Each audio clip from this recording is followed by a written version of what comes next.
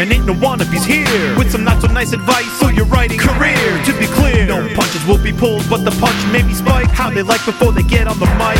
To my left, we got the mighty Mur Lafferty. And if I piss her off, believe me, she'll come after me. And her co-host, Matt Evan Wallace, on the right. Yes, she may be half as hype as she can take him in a fight. So settle in, folks, buckle in and boot up. Time to meddle in a way to make your writer shut up. It's hard work, but the perk is that it's fun and exciting.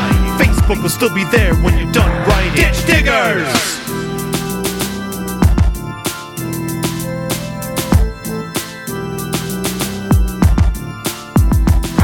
Ditch Diggers! It is season 8, it is episode 1, and we're back with the Ditch Diggers, Mur Lafferty and Matt Wallace. And we're coming to you live from the Betty White Memorial Welcome Center, and it's me and Matt together again. Hey, Matt! Together again! It's happening! It's popping off! The return! Yeah, big time. Big happy times. And it actually started off a little dour because Mur suggested we come to you live from the Betty White Memorial Welcome Center, and I was like, that seems really disrespectful. Betty White's not dead. And then Mur's like, Matt, Betty White absolutely is dead. And then I remembered Betty White died, and I got sad all over again. So that was the tone right before we went online. Oh, there! Look at me! Look at me in art form. Is everybody seeing that? Oh, damn it. No, that's not what I meant to do. See, that's what I'm saying. You blew the big reveal. I blew the big reveal. Did I? Numbers Ninja, yes. That's the answer I have for you. That's all. Please. Yes, thank you. Numbers Ninja texted me, and I thought, I will go check that out while Matt's talking, and then showed everybody the thing. I'm so good. Yay, Matt. People are excited about it, right? Yes, it is. It is awesome Matt art done by Numbers Ninja to match the Tiny Mur art. Anyway, we are the Ditch Diggers. We do a podcast that is dedicated to teaching people about the business of writing, because in all the workshops that tell you how to perfectly create beginnings, middles, and ends, conflicts and plots and twists and characters and motivations, they don't tell you how to get an agent. Or if they do give you advice on how to get an agent, they don't tell you how to fire an agent when you have to. And that is also very important. No, too much about saving the cat, not enough about what to look for in your contracts. Or what kind of kitty litter to buy.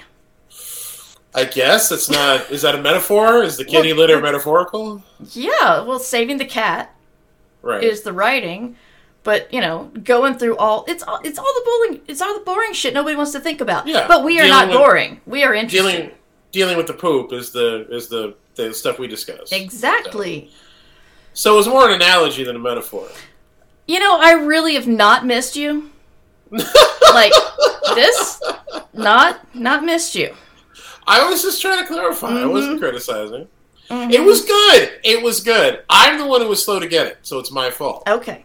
It was actually a really smooth improv that you did just then, and I ruined it by dissecting it and picking it apart, and I apologize.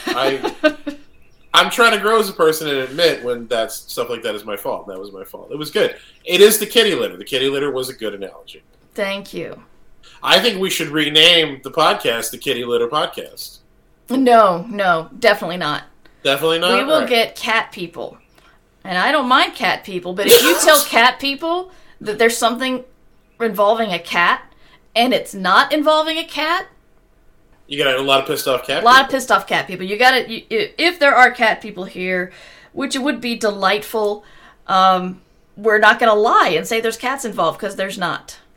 Look, kids are asleep. I'm not saying anything bad about cats. My point is, if someone said we had cats involved with our podcast. I love how 5 minutes into our first episode back, we're having to clarify that we are not talking shit on cat people. Or cat haters. We're not cat haters. Oh my god. Or cat people haters. Preemie. That's inappropriate. Stop. No puns. Cat Wallace. Preemie's calling me Cat Wallace. Oh, that can be my jazz name. Ah, okay. So with my smoky jazz voice, that could be my jazz name. No Christian writing. No. I'm Mighty Purr. I love it. I will kill you if you say that. We could be a jazz duo. Cat Wallace and Mighty Purr. Could be like Duke Silver. It's clear I need to have a lot of buttons up for the no emoji and the, why did I pressure Matt to restart this podcast emoji, which we don't have yet, but I'm pretty sure Numbers Ninja will make me one. Using my... Numbers Ninja does not like me using the mod emote for evil, and they consider evil being me reacting to puns. No, I mean, that's everybody's prerogative. Yeah. Or pun-rogative. Damn it. Oh, my God, again? Yeah, well, I'm screwing up. That's the thing. All right, so... How is everybody doing? How is you doing, Matt? How is you doing? You know, it's a crazy ramshackle world out there, Mer, and it hasn't abated at all since we've been on hiatus. Really? If anything, it's only gotten worse. Really? So you gotta... That's sad. It's gotten worse, but you're still willing to come back to us. No, I mean, this is one of the things that's good, you know? Yes, it is good. It is a good thing. We have our friendship. We have an altruistic goal of trying to, educate people through our experiences about this minefield of a business that is freelance writing. Mm-hmm. We've got our people in the chat here, our listeners. You know, this is one of the things that's worth salvaging. Yes, you are correct. So I'm happy about that, but everything else is fucked. So, I mean, in a general global context, mm-hmm. like personally, professionally, everything's going fairly well. Good. For me right now. I want to make that clear. Like, that's great. Everybody's healthy. No one in the family has gotten the COVID yet. Actually, I'm sorry, that's not true. My wife's sister and brother-in-law did get the COVID, but they're both okay. Good. Rolling on, getting to write creatively every day, and that's the dream, right? That's the dream. And once you realize that, there are no bad parts to it whatsoever. It's just all gravy and champagne. Ew. Yeah, that's as I said that, I was like, no. No. Independently, those things are good, but you don't want gravy champagne. All right, here we go. Although I'm sure you can make a champagne giant Matt. gravy. They have champagne vinaigrette. Matt. Oh, look at me! See, if you're listening to this, you're gonna have no idea what we're talking about. Yay! It's like Matt all the way down. Whoa! It's like Mattception. Yeah. Okay. So that's me. Yes, this is Numbers Ninja art. It arrived this morning. I'm delighted with it. I hope Matt is too. I am absolutely blown away. I look so badass in this rendering. And listen, I'm not trying to brag here, but I've had some people draw me before. I've had Howard Taylor draw me. Really? Mercenary Schlock, yes. I've had, as they say, the fan arts. And I have to say, this is by far and away the coolest rendering of me I've ever seen. That's awesome. I can only imagine I'm burying my enemies in here. Oh no, it's because we're the ditch diggers. Yes, that's why I have Numbers Ninja. It's okay. I wanted to show it off more than anything. Don't worry about the transparency or anything. I'll fix it up to make it appropriate. So, yes, art by Numbers Ninja. I will stop covering real Matt's face. That's okay. But now it's like if you piss me off, then I could just summon Tiny Matt and turn your mic off, and then the show is mine. And then just talk to Tiny Matt. You have to do Tiny Matt's voice then, so let's hear the voice you're going to do for Tiny Matt. No. Now you've backed yourself into a corner and you have to do an impression, Burr. How about that? Hoist it on your own petard. According to you? No, but that really... me. Numbers Ninja, thank you for that. That was amazing, sincerely. I want a t-shirt with that on it, and I'm going to go around to everybody pointing out that's me on the t-shirt. I'm going to be that obnoxious. That's easy. I'm going to be obnoxious about it. And not even care, because that's what do that. I look like a swollen Johnny Cash, and I mean that in the best way possible. Yeah. So yeah, Mer, I've been circling back. Tell us, okay, if there's anybody new here, welcome. My name is Mer Lafferty. That's Matt Wallace. We've been on hiatus for quite some time. This is a Hugo-winning podcast, and we've decided to bring it back. Matt's been very, very busy doing 3 writing jobs? I mean, it depends. I write full-time for a video game studio, and we are deep into production on the next game, which you're never allowed to talk about. Right. I've probably already said too much, but that's the problem with being a video game writer, Mur, is the reason there aren't more famous video game writers right now is because you're never allowed to talk about what you're working on. Mm-hmm. Ever. Like, it's such a secret-heavy... Not secret, but, nobody wants spoilers. Like, you keep everything really tight until you announce things. Are you working on the new Dragon Age? No, I'm not working on the new Dragon Age. I think I can safely say that.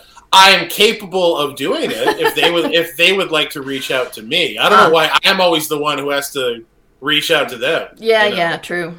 They could do some of the work, but yeah, no, that's my pitch to Dragon Age. You guys do some of the work. Hit me up. It's amazing I have a job. No, but I've been writing full time for a video game studio for several years now, working on a very exciting project. In addition to doing all of my own books and projects, of which there are many. And I tried to keep all the balls in the air for a while there, but I realized I couldn't, so I started to look at ways to sort of reduce my workload and thus my stress and give myself more time to live the life. Yes. Because art should be a support system for life and not the other way around. I know that because I read Stephen King's book. Right. I read half of Stephen King's book. So, I want to say... I kind of skimmed it, honestly. This is the book that Matt was talking about. That's the latest one, yes. That is The Supervillain's Guide to Being a Fat Kid. That is my new middle grade novel that just came out at the end of January. It's awesome. I appreciate that, Mur. Mur gave me a blurb for it because Mur is awesome like that. But yeah, I'm exceptionally proud of that book and very excited that it is out there in the world now. Getting a lot of great feedback. That's great. A lot of adults saying, I wish I had this when I was a kid. A lot of kids saying they're happy they have it now. So that's the whole reason you do it, Mur. I mean, also the money. Yeah. But it's one of the top 3 reasons you do it. Yeah. So I've been doing that. I'm a middle grade author now. I have been one for almost a year and a half. Which is still baffling to a lot of people. It is. It's not the way you would have seen it going for me if you knew me prior to this. But it turns out that I have things to say to the kids, and I am capable of not cursing profanely every other sentence. Actually, does your first draft have a whole bunch of profane words in it that you then edit out in second draft? It does not. I am able to put myself in a headspace where I don't curse at all. That makes sense. I shouldn't have doubted you because you have grown as a person since the last time you were here, and Numbers Ninja was, I believe, 4 or 5. So it's been a long time since you thought you were you thought you were censoring yourself. Yes, I thought I was censoring myself. Apparently, I was not at all. But you and Jim saw the effort, and you respected the effort so much that you were too polite to tell me, Matt, you're still cursing every other word. Please stop. I thought I did tell you, which is when you said, "Oh God," I thought I was. Yeah, but you didn't tell me till like years later. Years later? It was a while later. It was a while later. Like past when it really mattered anymore. Like Numbers Ninja was pretty much cooked at that point. It didn't matter what I said around them. All right.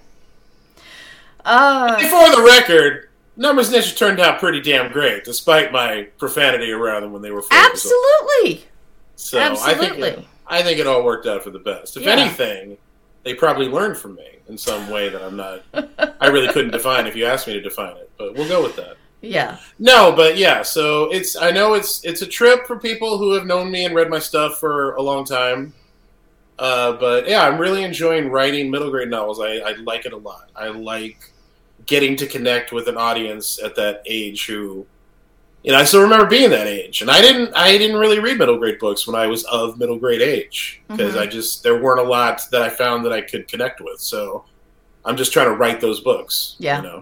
Which is what this last one was definitely about. So yeah.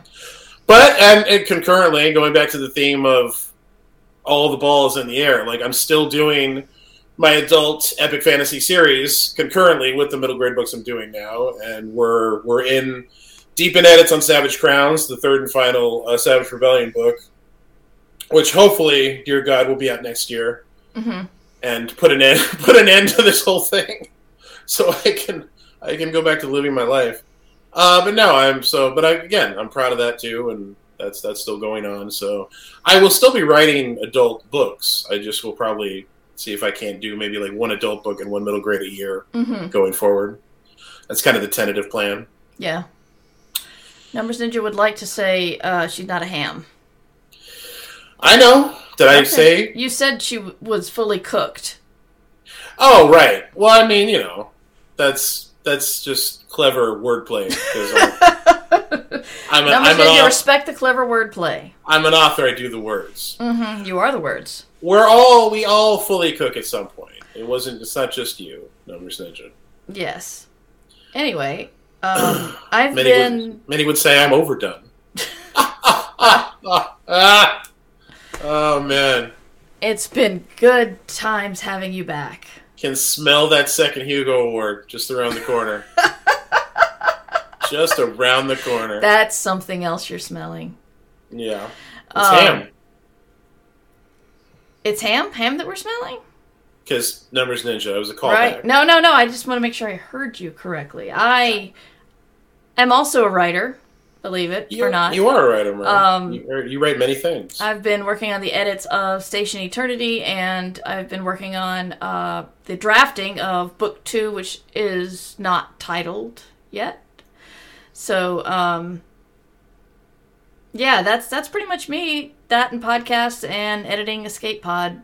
Co-editing, I should say, because I feel like you're playing at speed a little bit there, which is slang for not playing as well as you can. I learned that from Ricky Jay. Doing what? You're underselling.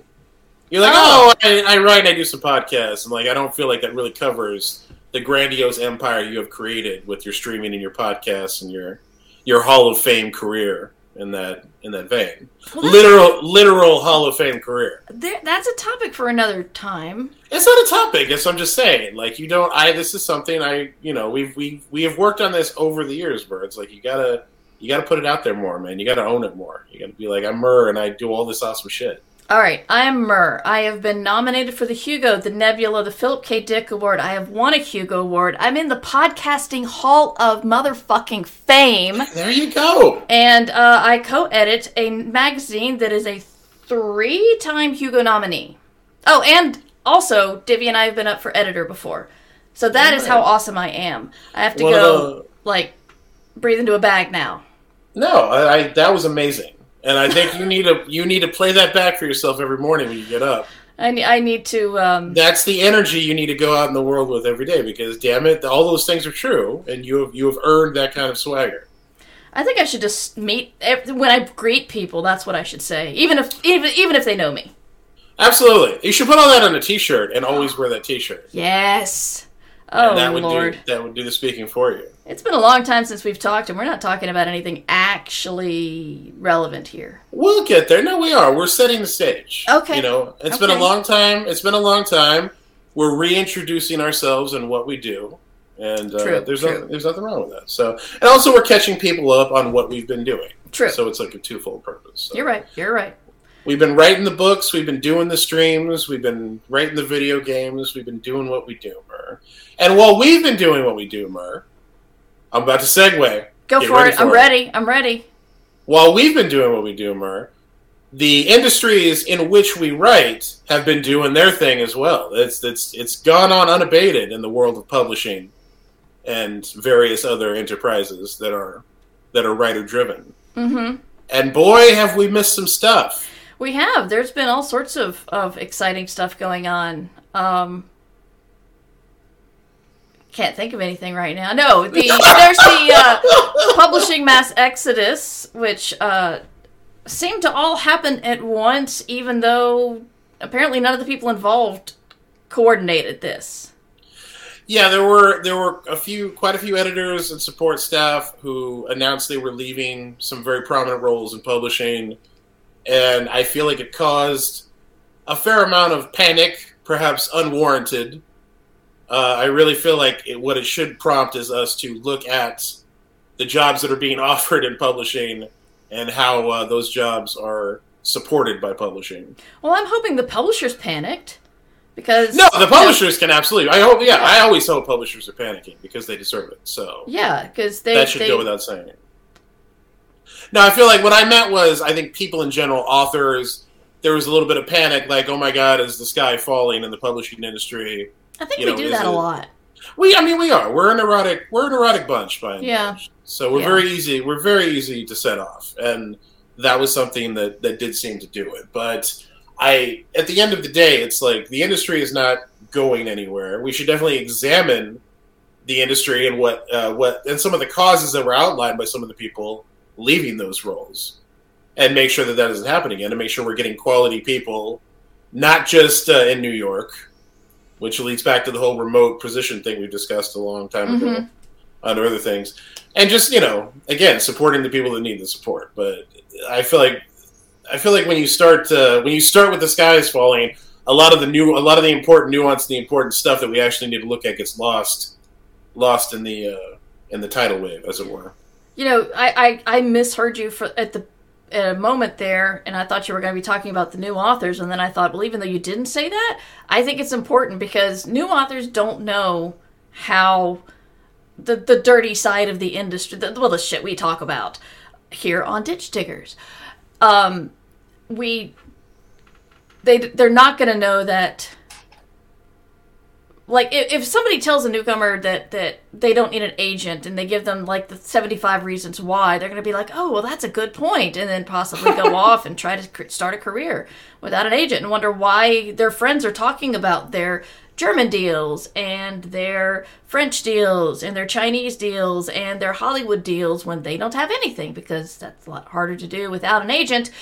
But also, when people panic, honestly, it's clickbait a lot of the time. And I'm sorry, I'm gonna go on a tangent. I saw the stupidest clickbait in the world today. The title was TSA made fun of my Stream Deck. Stream Deck is like the Nintendo Switch, just from Valve and Steam, and it's larger than the Switch. So, and when they told the story, it was the TSA person went, "Is that a Switch?" And they said, "No, it's a Stream Deck from Valve. It's new." And she's like, "It's too big." That was the TSA making fun of this writer. It's too big. Listen, man, I am always forgiving the TSA shit because I hate them so much. Yes. But that is just, yeah. Yeah, anyway, I'm very sorry. I think the reason that resonates so much is because it's symptomatic of a much broader reoccurring issue with things like that. And I think that's how we approach everything now too much these days, we're all reacting to the clickbait headline version of events rather than the events themselves. I know that I saw a headline about feral hogs in California, and I immediately blamed Preemie, and I didn't read that article.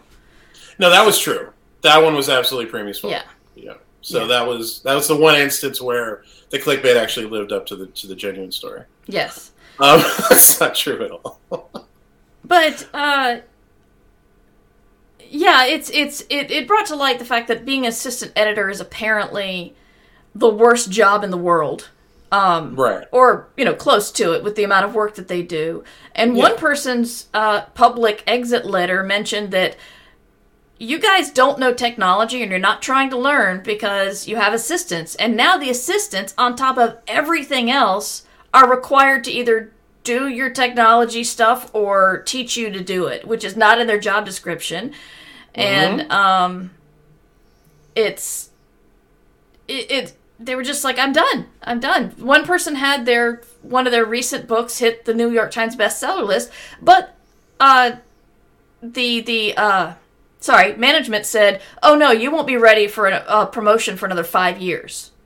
Right. And I think a lot of this is larger corporations have this structure that it doesn't require someone to do a good job.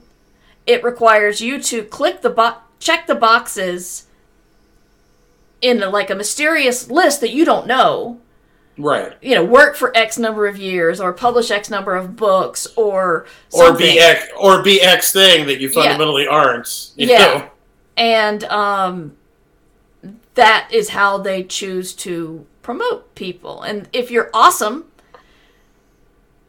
and you work hard, that's not that doesn't get paid enough. So, or rather, yeah. And I mean, and like we already knew publishing wasn't a meritocracy. But Yeah. It's just like highlights how deep that gets. It's not. And I mean, when we talk about that, we tend to focus very much on authors themselves, but that also applies to support staff and editors and assistant editors working within the publishing system as well. Yeah. Which is a huge problem. And I mean, God, you highlighted several things there. I don't even know where to start.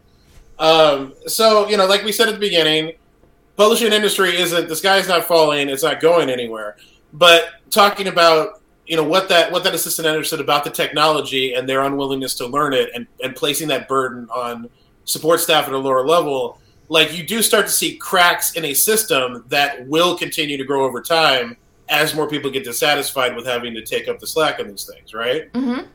And then you also see, what we talk about all the time as authors, which when we work with even major publishers, we end up having to do many jobs that are not our job, or at least I get pissed off about that a lot. You end up having to be your own marketing rep and your own PR person to an extent. You end up having to do all these things that are really unpaid labor that have nothing to do with writing books that you would expect the publisher to do.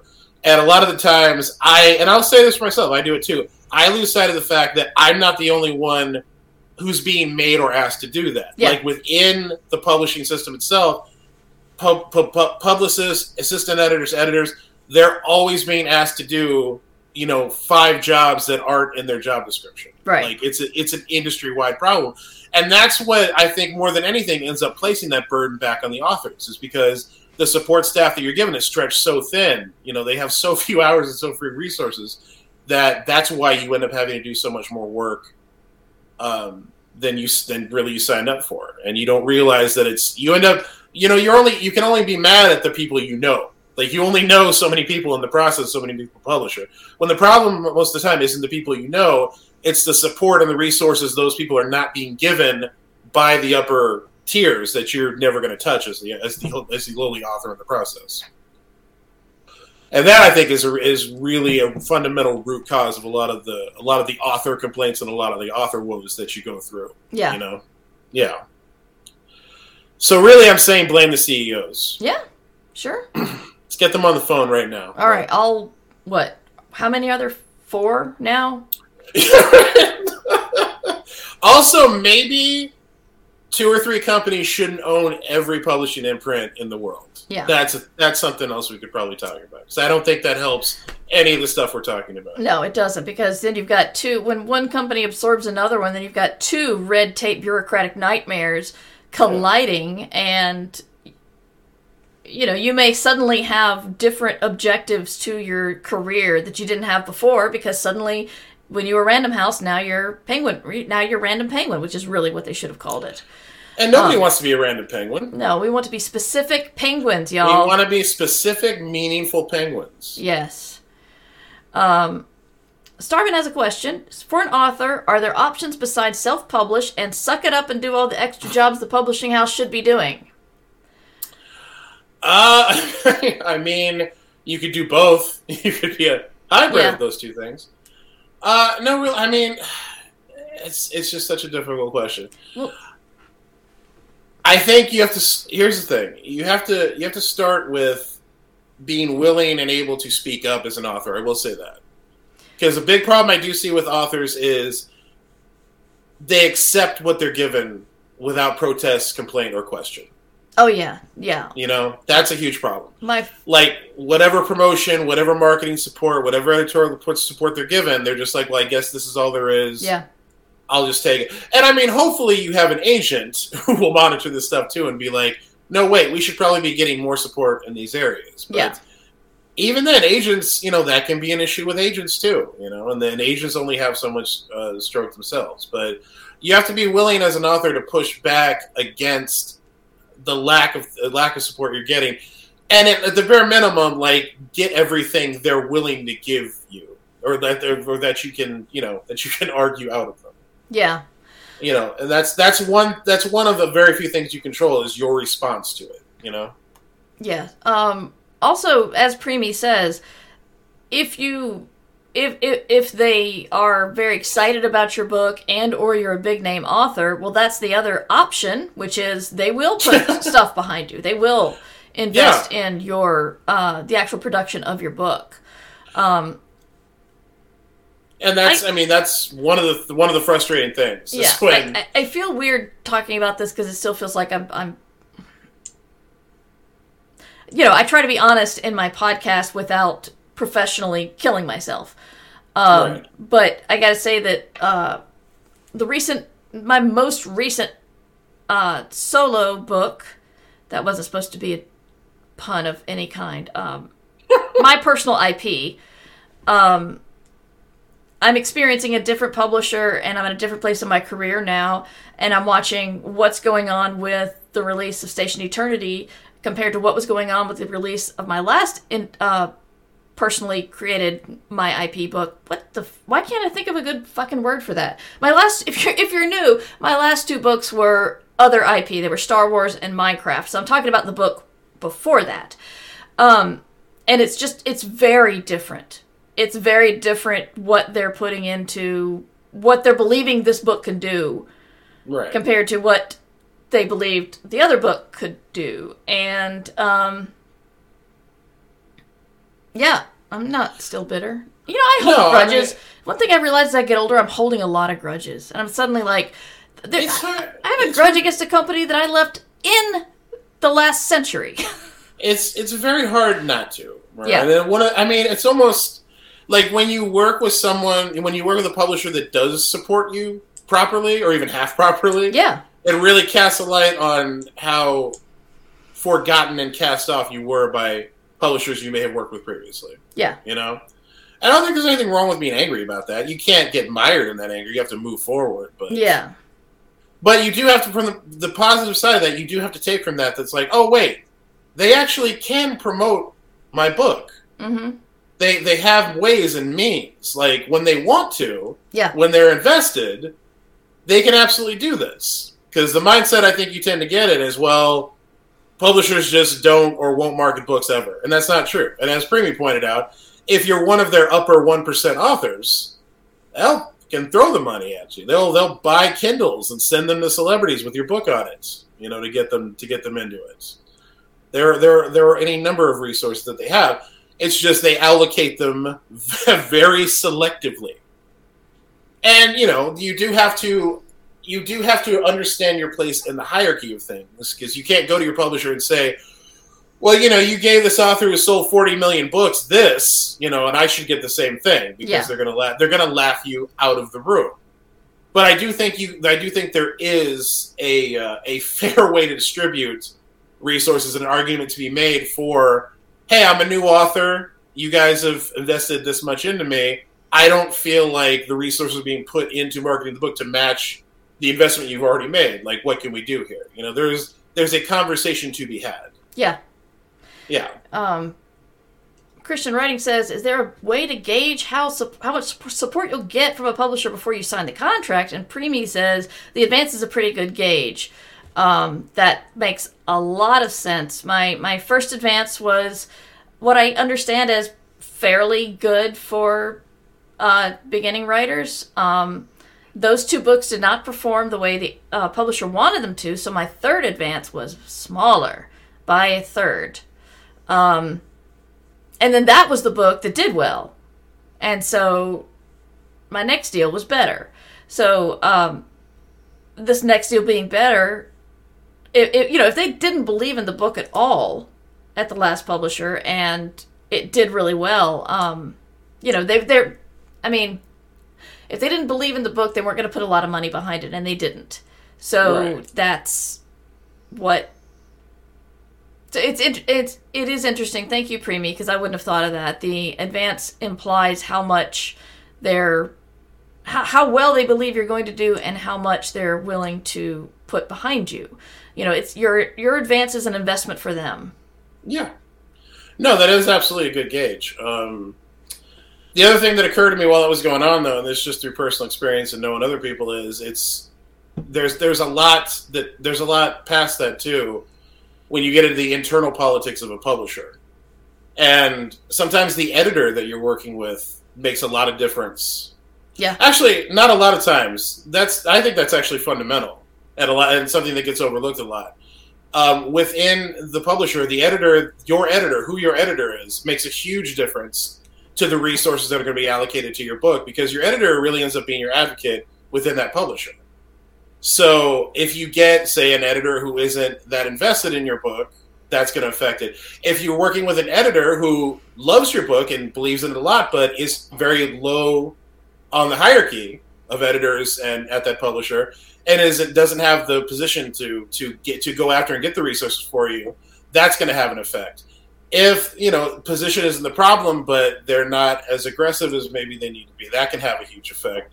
There's a lot more that goes into it than you realize when you get into this, and it took some really bad experiences for me to kind of get that, because my agent and I, we took a book out and we had a lot of offers for it, and I ended up making a decision based on the editor, because they were an editor I wanted to work with. They were a senior editor at this publisher that had a really good track record.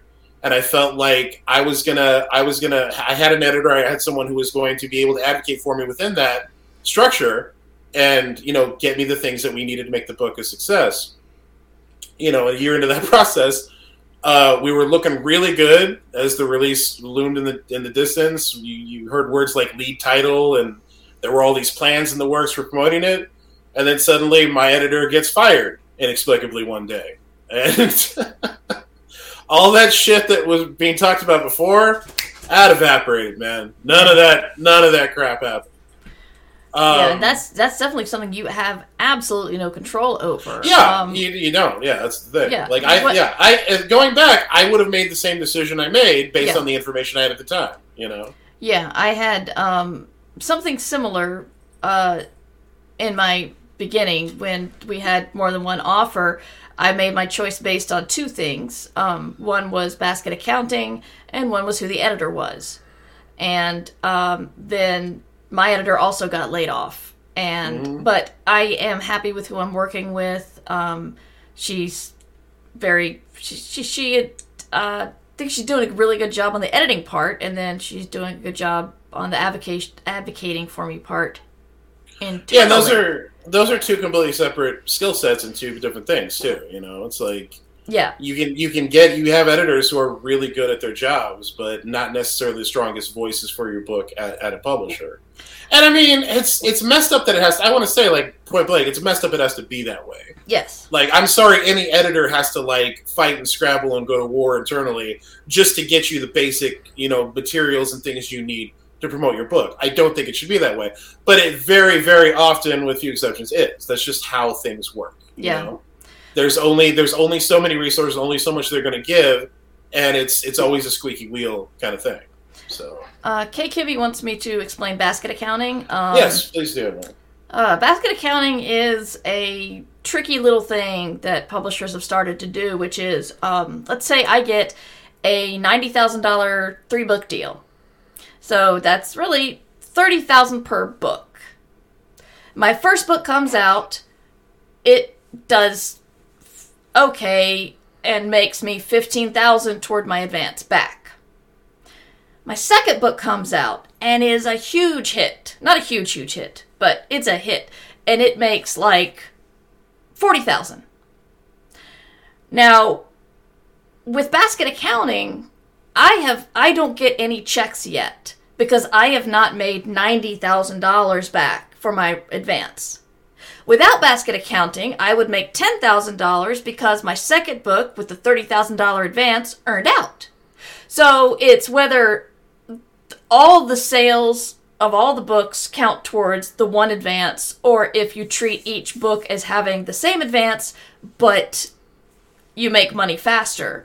And, at the end of the day, if you earn out, it's all the same thing. But I think it matters a lot more to an individual writer than it does what are the 4 goddamn biggest, the huge publisher people.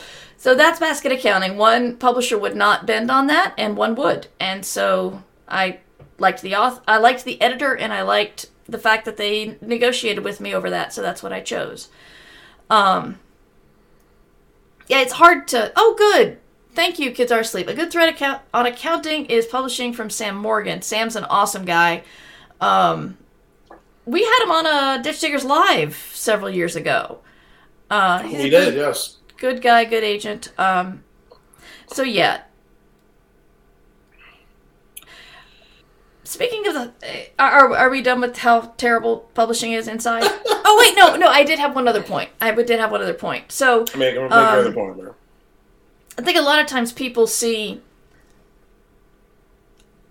like, Ace bought my book. Ace bought my trilogy. Ace is this. Yes, it's under. I don't remember which one it is.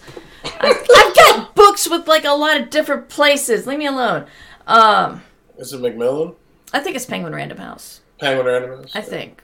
It's Random Penguin. Anyway, but that's not the point. Random Penguin. The point is that Random Penguin. people see that as, there's this one entity that I sold my book to. But that's not the case. Because your editor will buy the book, will acquire the book, will work on the book, and then they have to take or if they want the book, they still have to tell sales and marketing that it's worth it. So you could have someone completely on your side, but then they have a marketing meeting and they're like, we don't like the sound of that. We don't know how to sell it. And so the editor has to come back to you and say, sorry. And then, so it's like, you sell it to the editor, but then the editor has to sell it within the company. The art director is somebody else that they need to sell it to see if your book is worth whatever budget that they would want to put on the book to hire an artist. So you got to have sales and marketing believe in you. You got to have publicists believe in you. And so just having an awesome editor on your side may not be enough. And that's annoying thing. It is, but it's absolutely. But I'm really glad you bring it up because it's a part of the process you don't ever really hear about. You send a book to an editor likes it, and editor buys it. Yeah. You get this perception of editors as kind of godlike figures within the industry and within the process, which really it's not. It's just that the editor is the only person generally you're ever going to deal with. Mm-hmm. You don't go to what is called the acquisitions meeting with the editor. Yeah. Which is where your book lives and dies. And yeah, I just as you were saying that, I was thinking about I have it like my middle grade editor is a great guy. He's a senior editor at the publisher. Believes in my stuff very much, but he has been limited several times for what he could do for me by going to acquisitions and talking to the marketing and the sales department. And it's like if I wanted a better advance on the next contract or whatever. My editor could be like, yeah, man, I want to give you all the money in the world. I think you're totally worth it. He goes to sales and marketing, and they say, well, based on the track record so far, we don't feel comfortable doing that, so no more money for him. Which is totally fair, but point being, like, he's not the end-all, be-all in the process. There are tons of other people that he's going to have to answer to. And you do have to remember that when you go into this, so.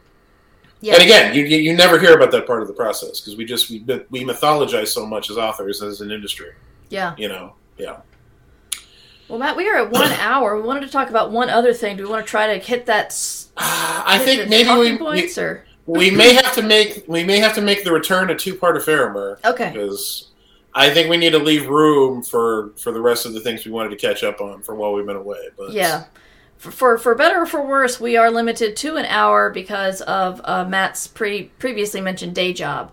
So we will be here. We're going to be doing twice a month with Matt. The first and third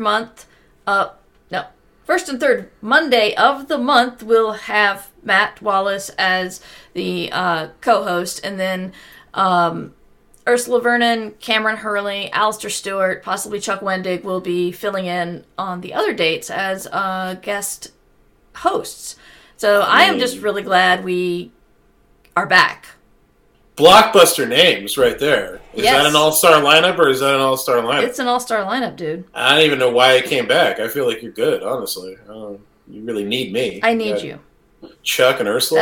That's all people ask for. When's Matt coming back? Back? Yes. I doubt that very highly, but thank you. No, I am happy to be back. And so I will, for the time being, we'll see how things go. But for now, I will be back twice a month, and then we're going to have some really thrilling hosts filling in for me when I'm not here, and I'm very excited about the whole process. So yeah, we streamlined this thing for all of you so that you've got weekly Ditch Diggers content, and I will be involved with it going forward. And we are back.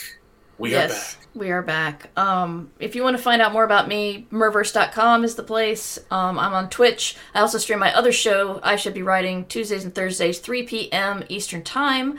And that's twitch.tv/MightyMer. And if you want to ask us a question, you can email me, mightymer@gmail.com. And make sure you put Ditch Diggers in the subject, because I need to know which show you're asking for feedback. Matt, shill your stuff. Yes, you can find me on the Twitters primarily, Matt F. N. Wallace. You can visit my website for information on all my books and all the things that I do. It's matt-wallace.com. And the newest book I have out is A Supervillain's Guide to Being a Fat Kid. It's a middle grade novel, ages 8 to 12. I'm very proud of it. My other middle grade novel you can go and pick up while you're in the mood is called Bump. It's about a young girl dealing with grief, going through discovering the pro wrestling industry. It's very much about my childhood coming up in the pro wrestling industry. So check those things out. And also the Savage Rebellion series, the first 2 books, Savage Legion and Savage Bounty, are out now. And the third and final book in the trilogy is scheduled for next year. You can support us at patreon.com/MightyMer. Ditch Diggers! Theme song by Devo Spice, devospice.com.